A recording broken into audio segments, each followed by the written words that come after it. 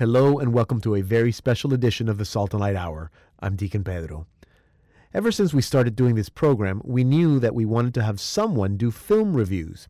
What we didn't know was that our film expert, Sister Marie Paul Curley, was going to give us much more than regular film reviews. She instead gives us the window to the soul of a particular film. She has brought us insights about films that we love and introduced us to films that we never even heard of. Sister Marie Paul is a member of the Congregation of the Daughters of St. Paul and is truly a film expert. And so, this week we are happy to bring you some of our best Windows to the Soul with Sister Marie Paul Curley. Get ready to want to go to find some great films to watch.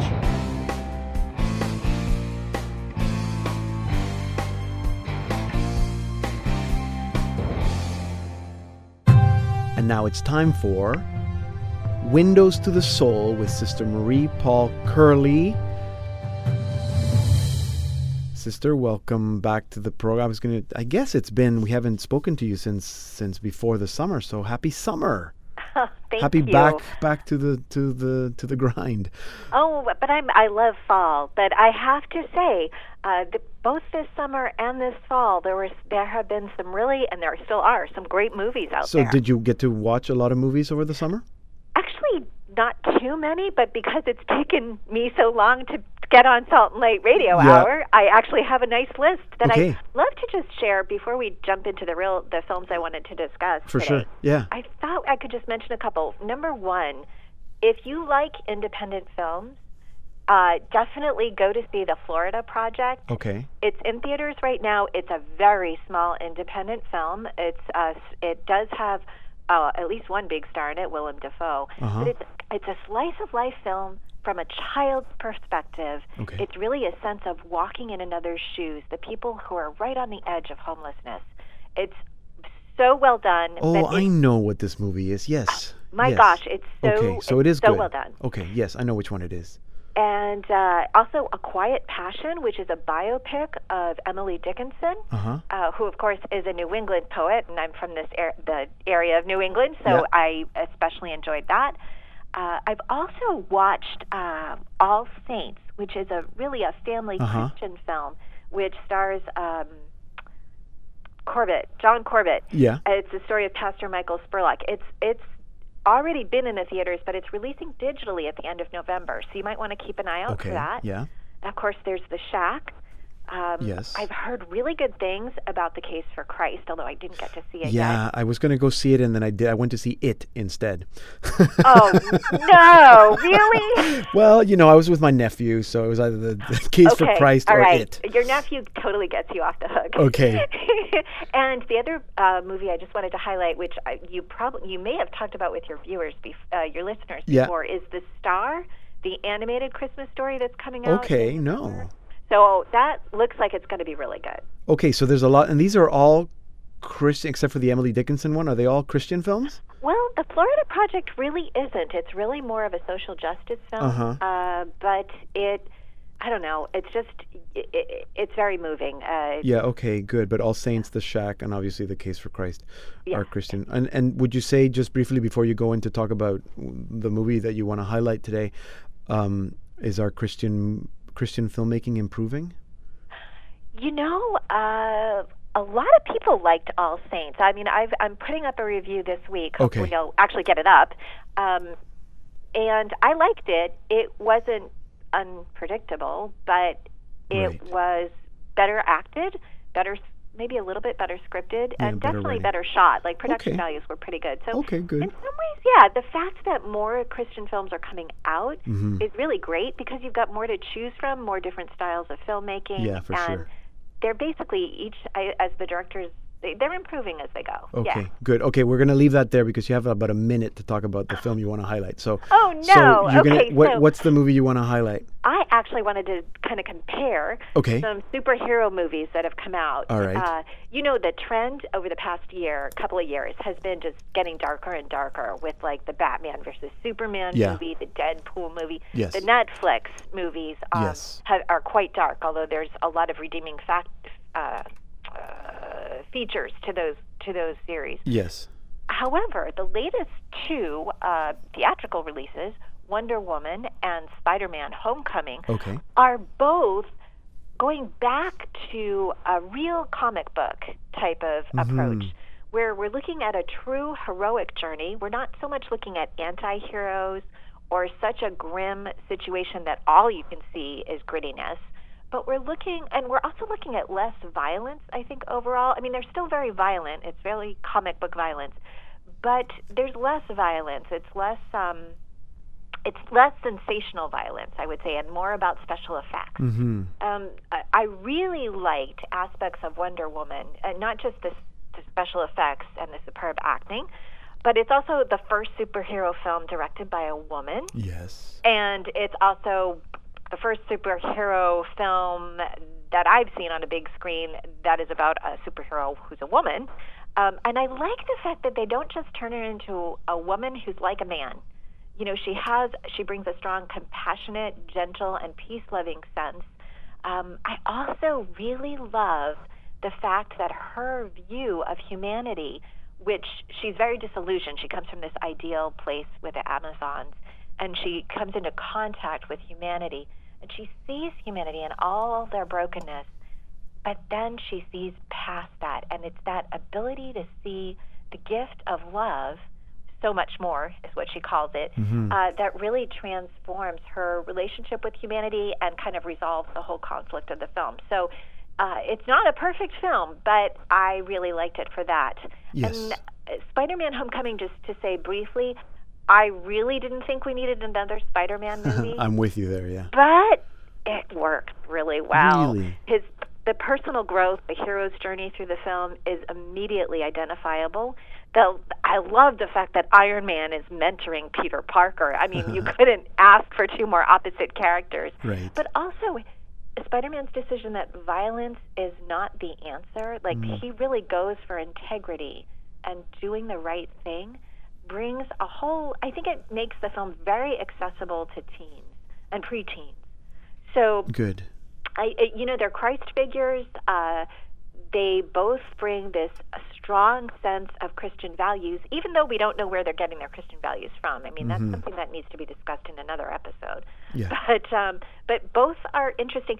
PG-13, definitely. I found Spider-Man a good bit lighter, and I would go with a younger audience with that, whereas Wonder Woman has a lot of sexual innuendos. Yes. So it was I think it's for a little more of an older audience. But both are good for the teenage audience if you love comic book movies. Yeah, okay, good. Yeah, I did watch Wonder Woman with my son, and but I haven't watched I was going to say Peter Pan, Spider-Man, Peter Parker, but you've convinced me to go watch it. So that, and then this whole list of other movies that I'm going to put on our site, but people can always go to your website. Yes. And your reviews are there, and you can also find out what movies are good to watch. Thank you, sister. Oh, thank you so much, Deacon Pedro. It's a joy to be with you, and as always, I'm praying for you that you do at Salt and Light, and especially for the listeners. Thank you, sister. Thank you. Sister Marie Paul.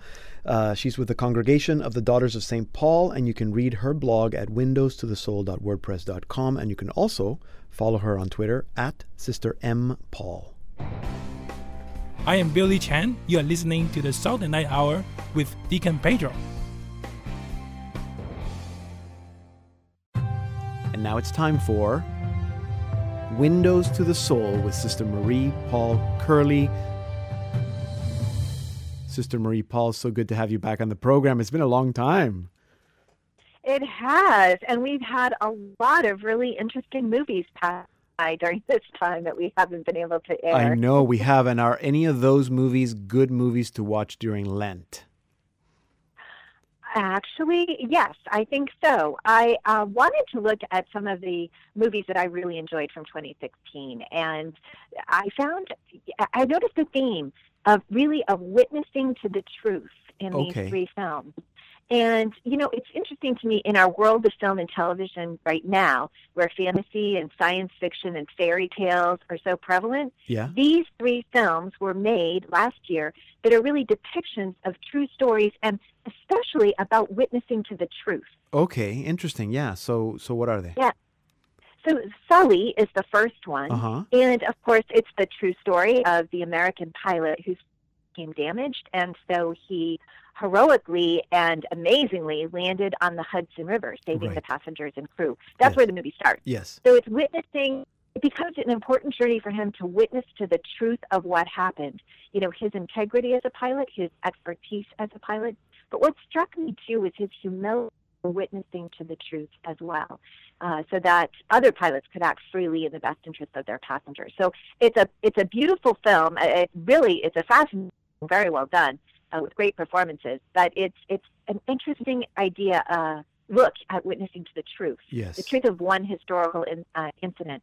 And then the second movie is Denial. Okay. Now, this is the true story of Deborah Lipstadt, who is an expert historian on the Holocaust, sued for libel by a famous denier of the Holocaust. And it ends up being that the burden of proof falls to her to prove that the Holocaust happened. Now, this is about denying the tragic truth of an event, the horrific event that happened, the Holocaust. Right. And we know that denying, past evils can lead to them. So it's about how does she witness to the truth? She has to rely on her head and other people and not just follow her impulses. And of course, it's about that self-denial that she has to carry out in witnessing to this truth and enabling the truth to be told, especially by the survivors who want to speak out. So it's really interesting in looking at the role of speaking, the role of silence, and it's not self-serving to witness to the truth, especially this kind of a truth that affects an entire people and really ultimately affected the entire world and can affect our future as well. Yeah. So another powerful film about the truth. Mm-hmm. And the third film is Silence, the amazing film directed by Martin Scorsese that's based on the novel by Shusaku Endo. It's set in, for those who haven't seen it or read the novel, it's set in the historical event of 17th century Japan during the fierce anti-Catholic persecution. And it's based on one real character and a real historical situation. The story itself is dramatized a little bit fictionally in the novel and in the film, of course. And it's two Portuguese Jesuit priests traveled to Japan during the persecution to locate another Jesuit whom they greatly respect, who was a missionary to Japan, who is rumored to have committed apostasy to denying Christ. Right. And they also go to continue that mission of evangelization.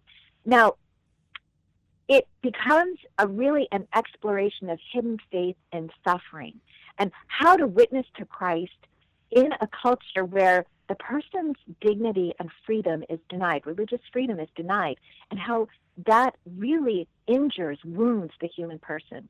And where is Christ in that? And how does one witness to Christ in these circumstances? Where is Christ if one's weakness overcomes you, and so one fails to witness to Christ? It's a really beautiful. It's a very powerful film, very disturbing on some levels, but also very moving because we're challenged. How can we witness to Christ? Okay, good. So all three, excellent. Great watches for Lent. They sound like they'd be great for Lent. I've watched Sully. I haven't seen Denial or Silence, but I've heard great things about it. They're all out on demand. I believe Silence will be out soon on demand, so people can look them up. Thank you, sister. You were cutting out a little bit, but that's because you're not at home. You're in St. Paul, Minnesota, doing good work.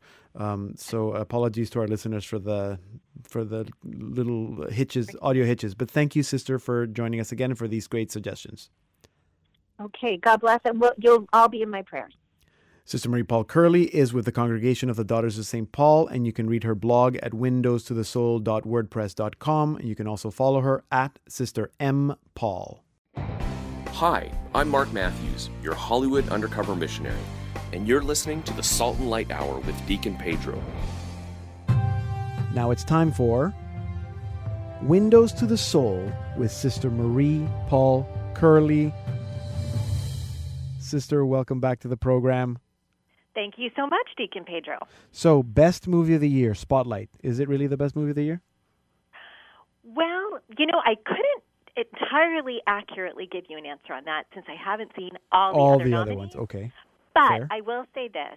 that it is a very well-crafted film that does a really good job of dealing with a really difficult topic and story. Yes. So I was actually happy that it won, and not just Best Movie, but also Best Screenplay, because it took a very difficult topic and handled it extraordinarily well. Okay, so tell us more. Spotlight is actually the name of the Boston Globe's investigative team who uncovered the devastating story of the pattern of Catholic clergy sexual abuse in the Archdiocese of Boston and then beyond. Mm-hmm. So it's actually, the name is great because it's exactly what it says. It is focusing on the investigative team. And so as they uncover the story, that is the plot of the movie. So it's a great tribute to investigative journalism, of course, but it's also very even-handed.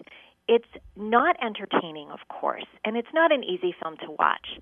But what the filmmakers do is that instead of sensationalizing it or looking like they're going after the church, they simply allow the investigation to unfold, kind of just letting the actors portray these moments of suffering and of scandal and really of truth-telling, so that, you know, it's not a perfect film, but it is respectful to capture the complexity and the drama of the situation, and also the immense impact that the sexual abuse scandal had on the lives of the individuals involved and on the church in general. Mm-hmm. So it's a really powerful story, and it's done, you know, it actually almost seems factual. You almost think you're watching a documentary. It is important to remember that it's not. It's not entirely factual. It's, you know, things are oversimplified, events are compressed, but it is a very powerful story that helps us to understand, you know, for those who weren't personally connected with anybody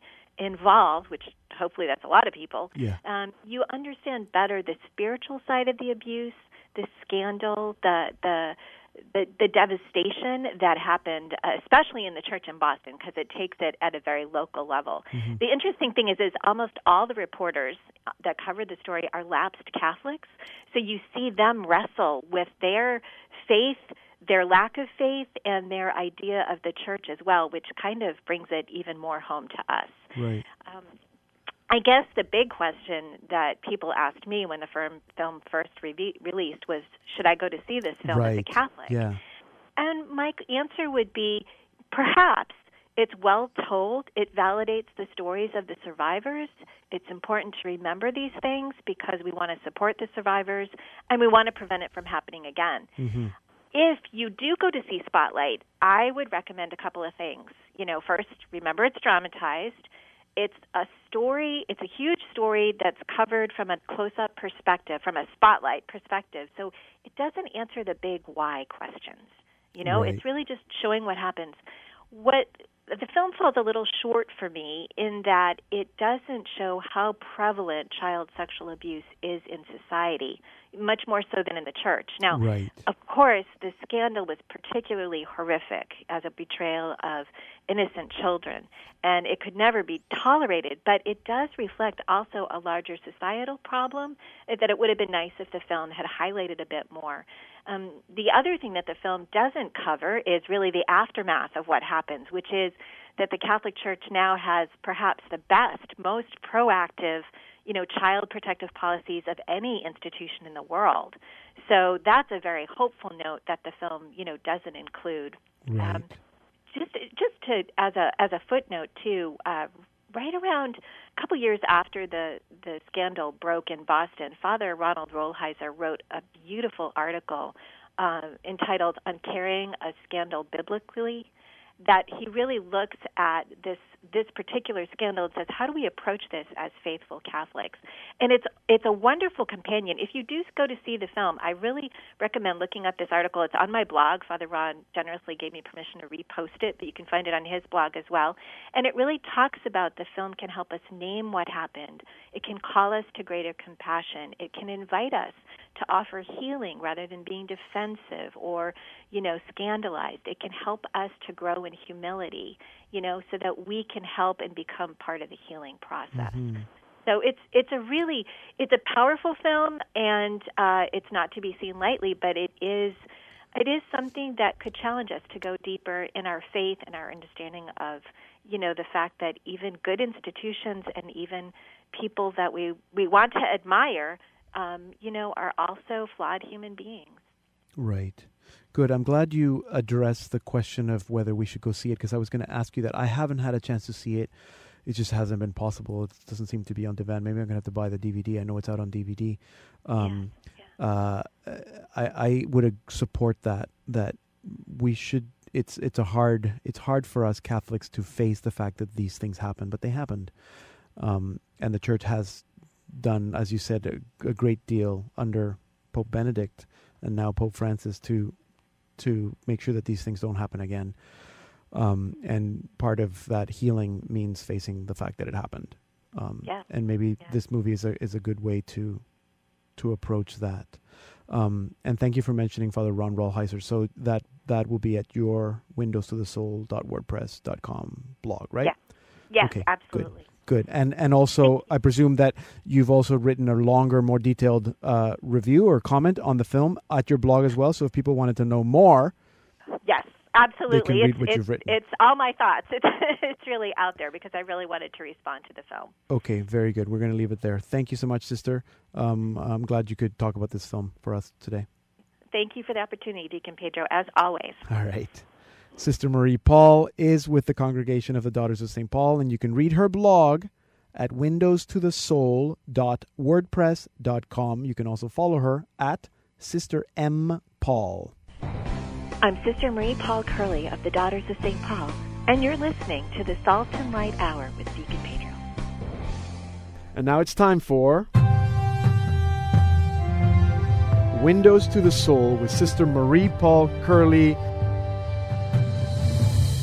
Sister Marie Paul, you went to see Noah. I did, and it was you don't quite sound a very powerful excited. experience. Okay, I was going to say you don't sound very excited. It's a very bold film with a lot of very striking choices, but I also found it rather bleak, and so I thought I'd share more of my personal perspective on the film. It takes seriously the story of Noah and the themes in the story, but there are a lot of bold choices, like using science fiction and post-apocalyptic elements in the film. And it's not really a close adaptation from the scripture. So I had to kind of step back from that as I was watching the film and just kind of let the director take me through the story. So I would say in brief, while I can't recommend the film as something that you should see as a believer, like it's not really an entryway to faith from my perspective, but it is a very well-made movie. The performances are great.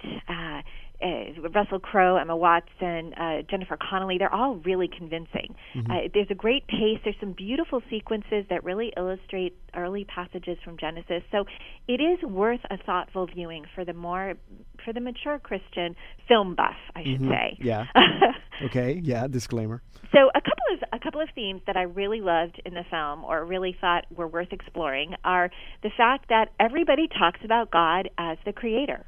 So the essentials of the Genesis account of creation are really there in the worldview of the film, and that was cool. Even the bad guy talks about God being the creator. It's awesome. Good. And they also talk about God creating the human person in God's image, and God giving humanity the care of the earth.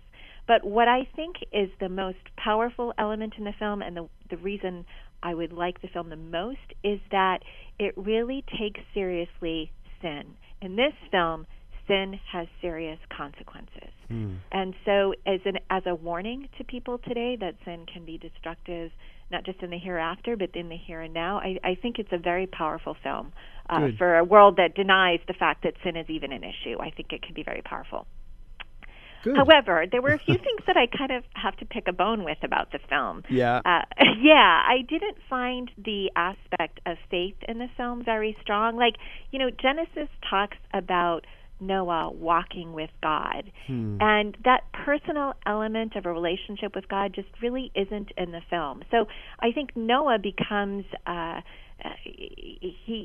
there's kind of a change midway in the film anyway, which I won't spoil for anybody, but he goes from being a character that you see really like struggling with faith to being a bit of a religious fanatic. And I found that problematic. So the development of Noah's character wasn't really what I would have envisioned or could really enjoy. And the vision of the human person is definitely something worth discussing in the film, because what does it mean when everybody, even the bad guy, says that we're made in the image of God? Mm-hmm. And really, the film's central question, I would say, has to do with the theme of sinfulness, which is humanity irredeemable? We have the flood as God wanting to give the world a new start. And to give humanity a new start. And so this is a very big question for the film. So ultimately, I'd say it's a dark film visually, narratively, and even in the portrayal of its characters. And I tend to find films more spiritually enriching if they not only have this incisive, judgment as evil, but they also draw us towards the light. Now, there is quite, a powerful moment of hope at the end of the film, but it just wasn't enough for me to get over the rest of the bleakness, right. This shocking absence of beauty in a way. That's, for me, where Noah really fails. So I have lots more to say about the film, probably too much, actually, and there's a lot of good commentaries out there. So, people can visit my blog if they want to get a better sense before, going to see the movie. Absolutely good. Yeah, I thank you for that. I suspect that a lot of the aspect of missing faith is a reflection of the writers, directors, maybe even the actor Russell Crowe, and where they are in there. If they don't understand what it means to have faith in God, other than to be a religious fanatic, then how can they portray it? So that's an interesting, that's a very interesting comment. I'm looking forward to watching it now that I've spoken to you. Okay. And hopefully our listeners will also watch it and maybe even send their comments. That'd be great. I'd love to hear from others what they think. Yeah. Okay, good. Thank you very much. Sister Marie Paul is with the Congregation of the Daughters of St. Paul, and you can read her blog at windowstothesoul.wordpress.com. You can also follow her at Sister M. Paul. Hi, I'm Father Thomas Rosique, inviting you to join us for the Salt and Light Radio Hour, your Canadian Catholic radio show. Visit us at saltandlighttv.org/radio. And now it's time for...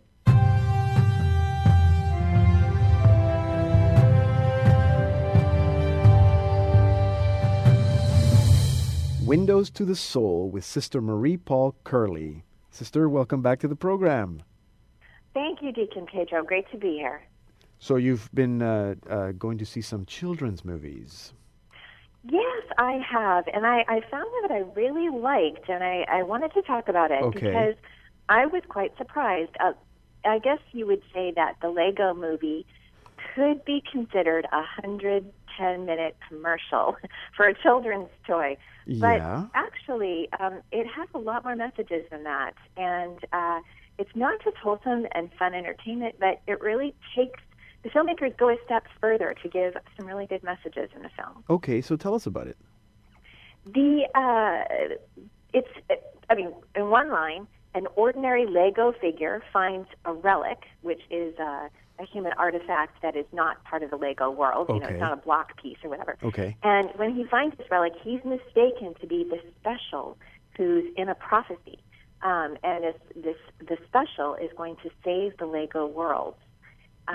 So we begin with seeing Emmett as the most ordinary, generic Lego figure you could possibly imagine. Uh-huh. He's a construction worker, and he's so generic that he follows his instruction manual to do everything. But he's practically invisible to his neighbors and friends and coworkers. So, unknown to Emmett, however, President Business, who's president of this particular Lego world, is really a mastermind criminal who has sought to control the Lego world and is imposing order and perfection to the point of sacrificing freedom. Mm-hmm. So Emmett overhears that President Business is going to glue all the Lego people and worlds into place. And, of course, that will paralyze everyone and take away everyone's freedom and change the world. And so that's what he's supposed to overcome. But he gets in this role because of an accident. And then when people start calling him special, they start realizing he's really not special at all. He's quite ordinary. Matter of fact, he couldn't be more unqualified to carry out this super heroic mission than possible, So so it's his journey. The movie takes us through these various Lego worlds, which are very colorful. There is a lot of intense action and chasing. There's also a romantic interest with Wildstyle, who initially rescues him and then is completely disillusioned by how ordinary he is. But by the end of the film, and I'm not going to reveal any of the twists, there's a really nice twist that surprises, I think, many adults as well as kids. At the end of the film, Emmett discovers that he really is special, but it's not a specialness that takes away from everyone else, So he discovers that his special power as the special is to be able to offer his hand in friendship to everyone. And that we all have moments when our gifts are needed, when we're called to do something special that kind of saves the day. But we all take turns, and so we fit together as well as being special. So just to sum up, the plot in particular is outstanding. From a twist that actually reveals why everything doesn't make sense. Don't worry, if you're an adult like me and you watch the first 20 minutes of the film and you're like, I don't get what's going on, really. Like, I get it, but I don't. It's a little confusing. It doesn't matter, and you'll find that out. But even the way they do the final resolution of dealing with president business is reinforces that message. So, some people like, for superhero movies like the Lego movie, a superhero movie for tots. Some people have pointed out that, Emmett could even be seen as a Christ figure because he does, sacrifice himself for others. And that is a beautiful aspect of the film. But where I think the film really stands out is this twofold message for really all of us about yearning to be special and yearning to be recognized for who we are, and how that specialness fits with being part of the community. So, like, whether you see the show as the show's theme as the tension between like creative types versus organized types, or individuality versus conformity, really the message of the film is so beautiful about how we are all part of the human community. And you can even bring it into, St. Paul's passage from 1 Corinthians 12, where we're all the part of the body of Christ. So, have you seen The Avengers? Yes. Pedro? Yes. Yes. That film, in a way, reminds me a lot. The Lego movie reminds me a lot of The Avengers, except it's for much younger children. However, there's so many pop culture references to the 80s and 90s, and some really, actually rather learned historical references that I think even adults can get a lot out of the Lego movie. Okay. So I do recommend it for families. Good. So it is clearly for the whole family, not just for the little ones. There's definitely a lot of, sly winks for the adults and even the older kids in the audience as well. I guess if you're not a Lego fan, which I never played with Legos as a kid, so I don't know if it gets the primary colors and the blockiness gets a little overwhelming, but I found myself enjoying it after about 20 minutes. Okay, that's good to know. That's good to know. I'm sure there's a lot of Lego fans out there, me included, and my kids. So thank you very much. So the Lego movie, good movie for the whole family. Thank you, Sister Marie Paul. Have a good summer. Thank you, Deacon Pedro. You too. God bless. Sister Marie Paul is with the Congregation of the Daughters of St. Paul, and you can read her blog at windowstothesoul.wordpress.com. You can also follow her on Twitter at Sister M. Paul. Hi, I'm Mark Matthews, your Hollywood undercover missionary, and you're listening to the Salt and Light Hour with Deacon Pedro. And now it's time for Windows to the Soul with Sister Marie Paul Curley. Sister Marie Paul, happy Holy Week, happy Easter, sort of Easter, Holy Saturday. Yes, this is one of my favorite weeks of the year. Yes. I just really enjoy how the church pulls out all the stops for us. And it must be enter into the liturgy. Yeah, it must be also special to live it in a religious community. Yeah, actually, I was just going to write an article about my first Easter in the convent. Oh, really? Yeah. Oh, I'd like to read that. Well, I'll have to send you a link. Yeah, for sure. I'll try to put something up on my blog when it comes out. Okay, for sure. And you've been watching some movies or any good Easter films, Easter-ish? Deacon Pedro, my favorite Easter film of all time is Ben-Hur, the 1950s version. Okay. And so when I had an opportunity to pick a movie for this week, Yeah. I thought, do I try to go with the new Ben-Hur, because I kind of avoided seeing it last year, even though I'd heard good things, or do I go with something else? And you know what? I wimped out. You didn't watch it. I didn't watch Ben-Hur, so Yeah. I'll have to do that for next year. I guess so. I haven't watched it. But I did choose to watch a very interesting film, which I imagine a lot of our listeners have watched already. It's called Hidden Figures. Oh, yeah. And it's based on the true story of 3 African-American women who were mathematicians, and they work at NASA, National... I don't even know what NASA stands for, to be honest. Space I know it's Agency? Aeronautical Yeah. Space Program. Yeah. During the years where we were first sending a man into space and then a man on the moon, Yeah. and their contributions at NASA. And the cool thing, I mean, I love the title. It's because it's talking about things that are people and things that are hidden. Mm-hmm. And I also have a secret love for physicists and scientists because my dad was a physicist. Oh. So it was really, and he actually visited NASA a number of times. So I think that the film just had a lot of, it's very well done. It's a very well crafted film, maybe so well crafted sometimes that it might almost seem politically correct in a way, but at the same time, it's so well acted and very, very well written, and a very classic style of a film. So it's and it's something you can watch, I think, with your family. Mm-hmm. Quite accessible, I think, to everybody. And one of the reasons I wanted to see it was, first of all, I wanted to look at it in light of its popularity, and it won so many, received so many nominations. But I also really wanted to see it because this whole idea of people in our society who are hidden, who aren't recognized, and even aspects of our lives that are hidden and not recognized. And what does it mean for them to come into the light? And what does it mean for those of us in our society today who are hidden or excluded or on the outside, on the peripheries, as Pope Francis would say, and yet they're doing something really, really important. Mm-hmm. Because all of us are doing something really, really important if we're living God's will, right? Right. So anyway, it's a really powerful film that way. And the scripture passage that I've been really praying with all of Lent is the Exodus story. And Okay. of course, that's an obvious parallel to the struggle for equal rights for African Americans, and in this case, African American women's in a particular way.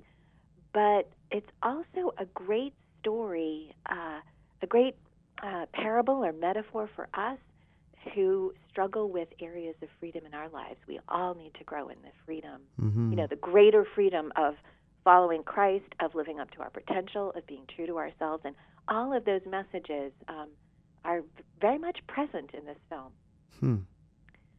So it's a really, it was very entertaining, but I think, and you could stay just on the entertainment level, but it's also got a lot of depth to it, especially if you look at it in the light of the Exodus story. Right. And it's Passover, it's Easter.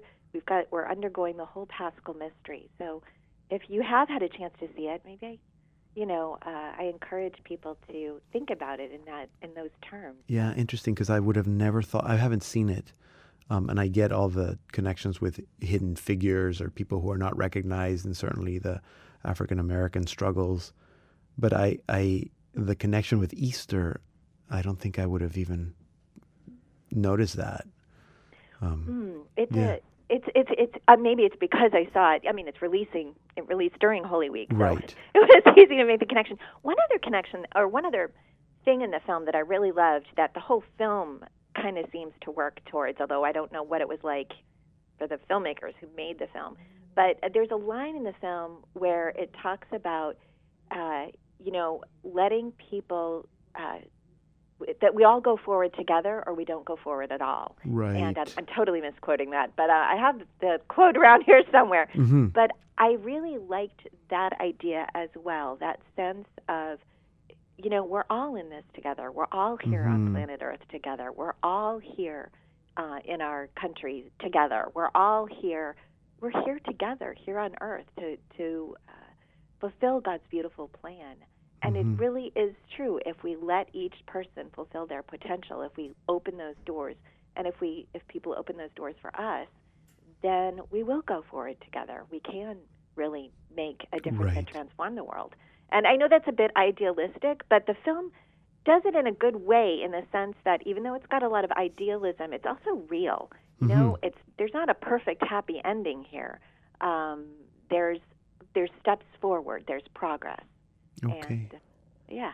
Well, good. You always give me homework, movies to go watch. I've been doing a lot of traveling and watching a lot of movies and films, but that one, because it wasn't out yet, was not an option. But it is one that's on my list of films to watch. So Hidden Figures, and you're saying that it's a film that can be watched with the whole family, right? Yeah. I mean, it's PG in the sense of it's talking pretty heavy-duty math and racism and everything. But I think it would be appropriate for the whole family. Yeah, okay. Very good. Thank you very much. So Hidden Figures, not Ben-Hur, but Hidden Figures. Sister Marie Paul, thank you and happy Easter. Thank you, and happy Easter to you and all our listeners. Sister Marie Paul is our film expert. She's with the Congregation of the Daughters of St. Paul. You can read her blog at windowstothesoul.wordpress.com, and you can follow her on Twitter at Sister M. Paul. Hi, I'm Emily Callan, and you're listening to the Salt and Light Hour with Deacon Pedro. And now it's time for...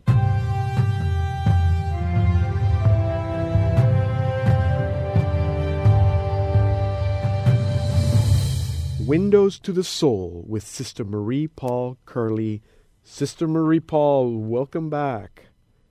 Thank you so much, Deacon Pedro. It's great to be back. So, what do you have for us today? Well, you know, I really wanted to talk about a movie that I thought I wouldn't like. Dystopian novels and movies are not really my thing. Okay. But I'd heard some interesting things from some young people about Divergent, so I decided to see it. Okay, good. So in this film, it is a dystopian novel that's been adapted into film, the civilized world of the future is reduced to the city of Chicago, where its citizens are divided into 5 factions, each of which is based on a virtue and has a particular role to carry out in society. So we've got the dauntless, or the courageous. We've got the erudition, which is learning or wisdom. We've got abnegation for the selfless, amity for those who are kind, and candor for the truthful. So, and every young person who comes of age takes an aptitude test to find out what virtue they're more inclined towards, what faction they're inclined towards, and then the next day they get to choose which faction they want to join. So, Deacon Pedro, if you were going to choose a faction, which virtue would you choose? You know, wow, put me on the spot. I must say, no, but I must say that I'm sure that everybody is like me, that we all watch the movie and we're all thinking, which one would I choose? Because there's this whole scene of choosing. I would not choose either. I'm a divergent. Oh, that's a great answer. I am. I'm not. How can you choose one of virtue? The virtues really don't always, they don't always work completely on their own. No. And, for us as viewers, when we step back, of course, we know that a person would fit or would be more inclined to more than one virtue. But this is a big secret in the society, in this dystopian world. And it's a big surprise to the main character, who's named Beatrice Pryor, who was raised in abnegation, so a selfless society, and whose parents then are in the government, because you have to be selfless to govern wisely. Right. But nevertheless, she's always been drawn to Dauntless, and in the end, she actually chooses Dauntless.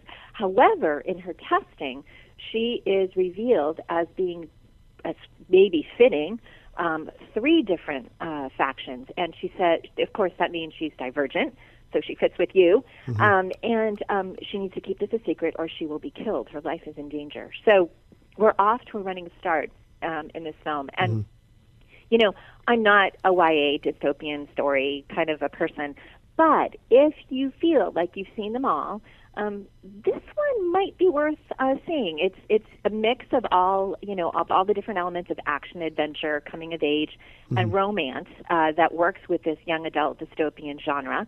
The film, I would say, really does oversimplify the book, especially some of the character development and it overemphasizes action elements. I got a little tired of some of the violence and chase scenes.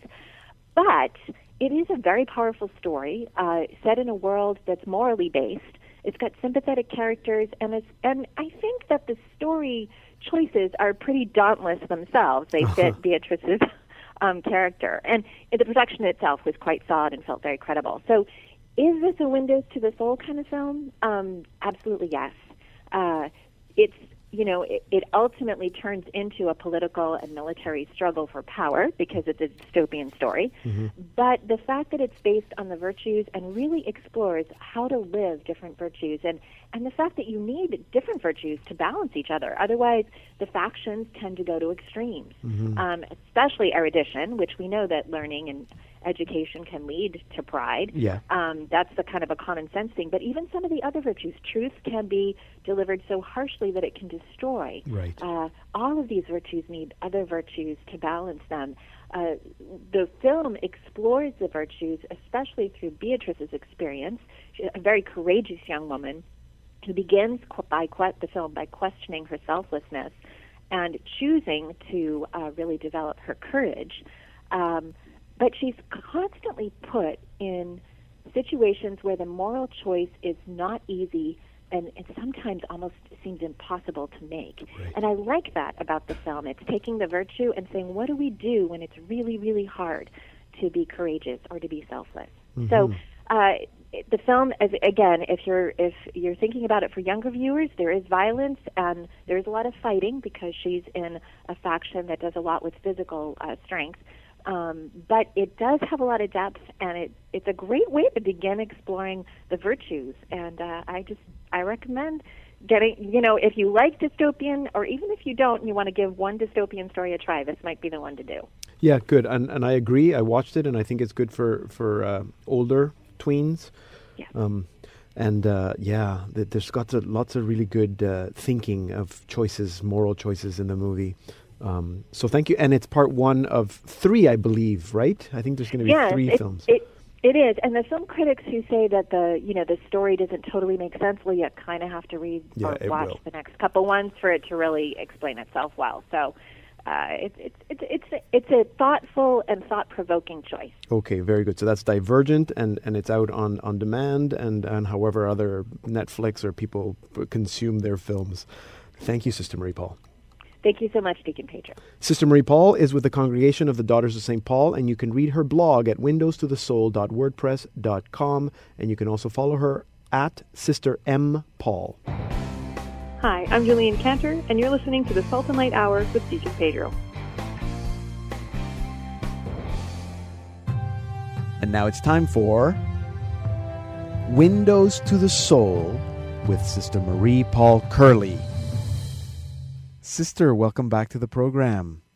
Thank you, Deacon Pedro. It's so good to be back. It's been a while. It has. It feels a little strange to ask you how your summer was because it's November. But I hope you had a good summer. I did. I had a lovely summer, and I hope the same went for you and for all the listeners. Yes. It was a good summer. So I have a question for you. Yes.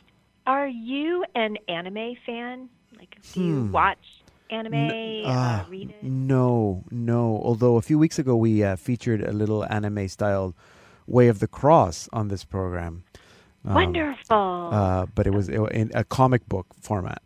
So, but films, I can't say that not that I'm not a fan, but I'm not very, it's not that, it wouldn't be my first choice of films to watch.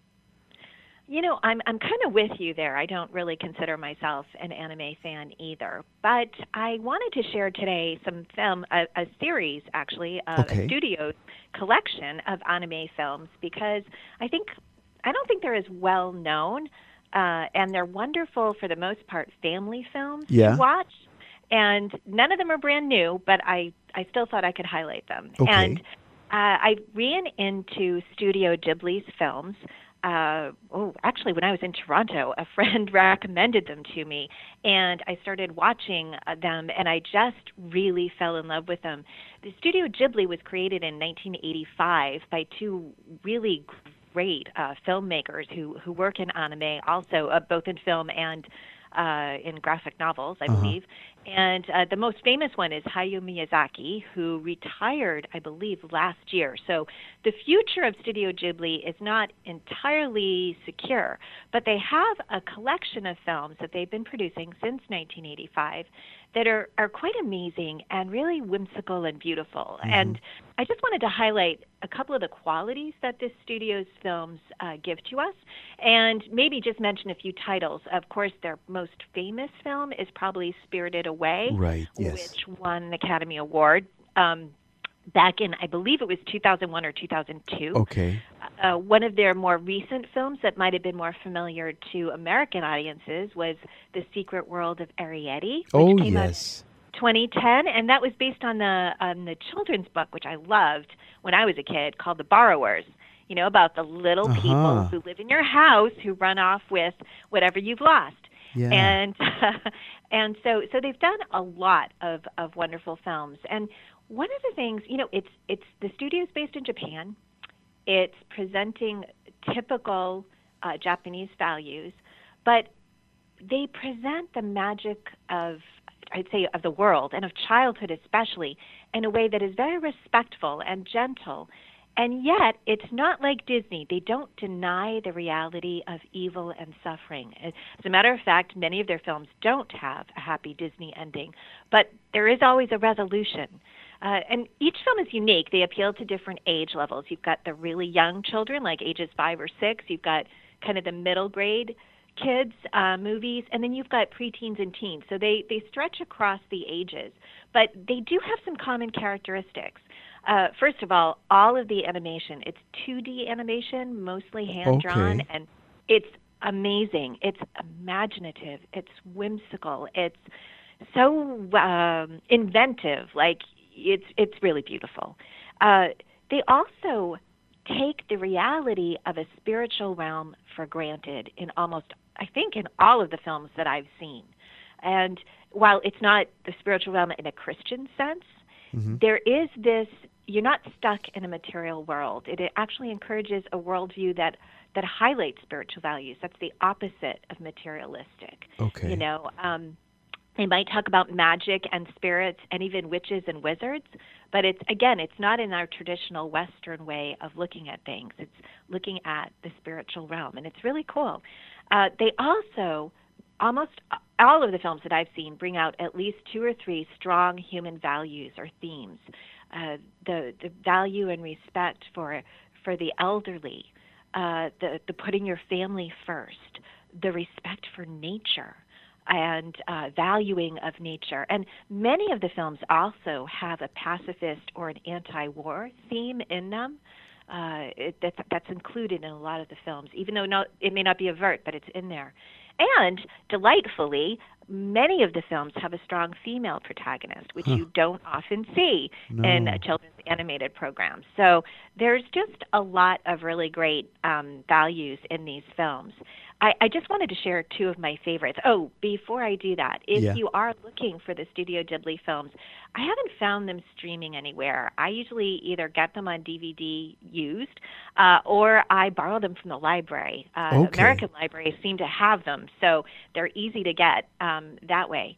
But you do need to make sure you get the English dubbed version unless you know Japanese. Okay. Or you want to read English subtitles. Yes, that's good to know.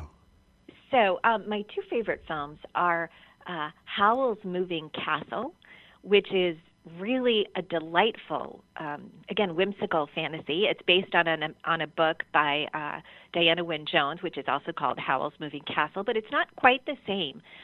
This is like a developed fairy tale. It's got enchantments, disguises, wizards and witches, wars, kings, a castle that walks, a love story, and the protagonist is a young girl who doesn't have a whole lot of self-confidence. Her name is Sophie Hatter. She's a hatter. She makes hats. And it's her strength, kindness, and love that change the lives of those around her, despite her limitations, her littleness, in a way, in the story. So it's a delightful film full of unexpected plot twists. It's really lovely. And then the second film that I wanted to highlight that I just saw recently is called The Tale of the Princess Kaguya.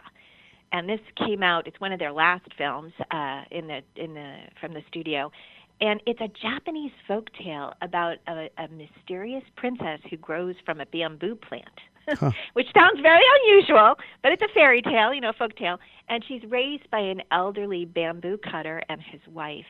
But it's a very otherworldly film, but it's absolutely exquisite animation and beautiful, beautiful character development.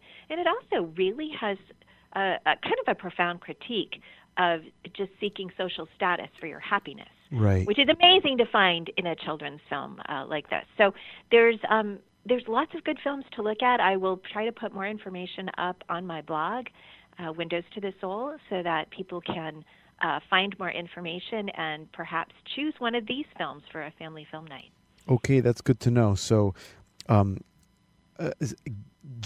and it's Ghibli, correct?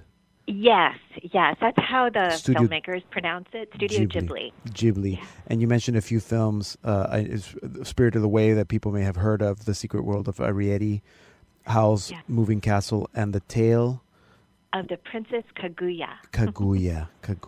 There we go. So that's good. So hopefully people can go and go to the. Not only have you encouraged them to look for good films, but you've encouraged them to go to the library, the local library, even if it is to get a film.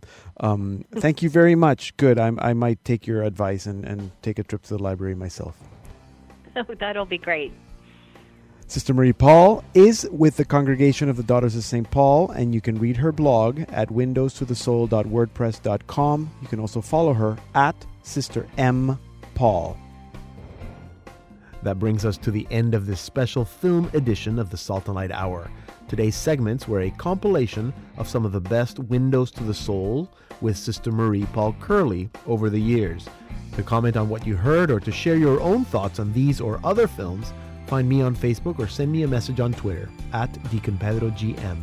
To listen to more of these segments, visit our website, saltandlighttv.org/radio. Thank you for being with us today. I'm Deacon Pedro, and this has been a special edition of the Salt and Light Hour.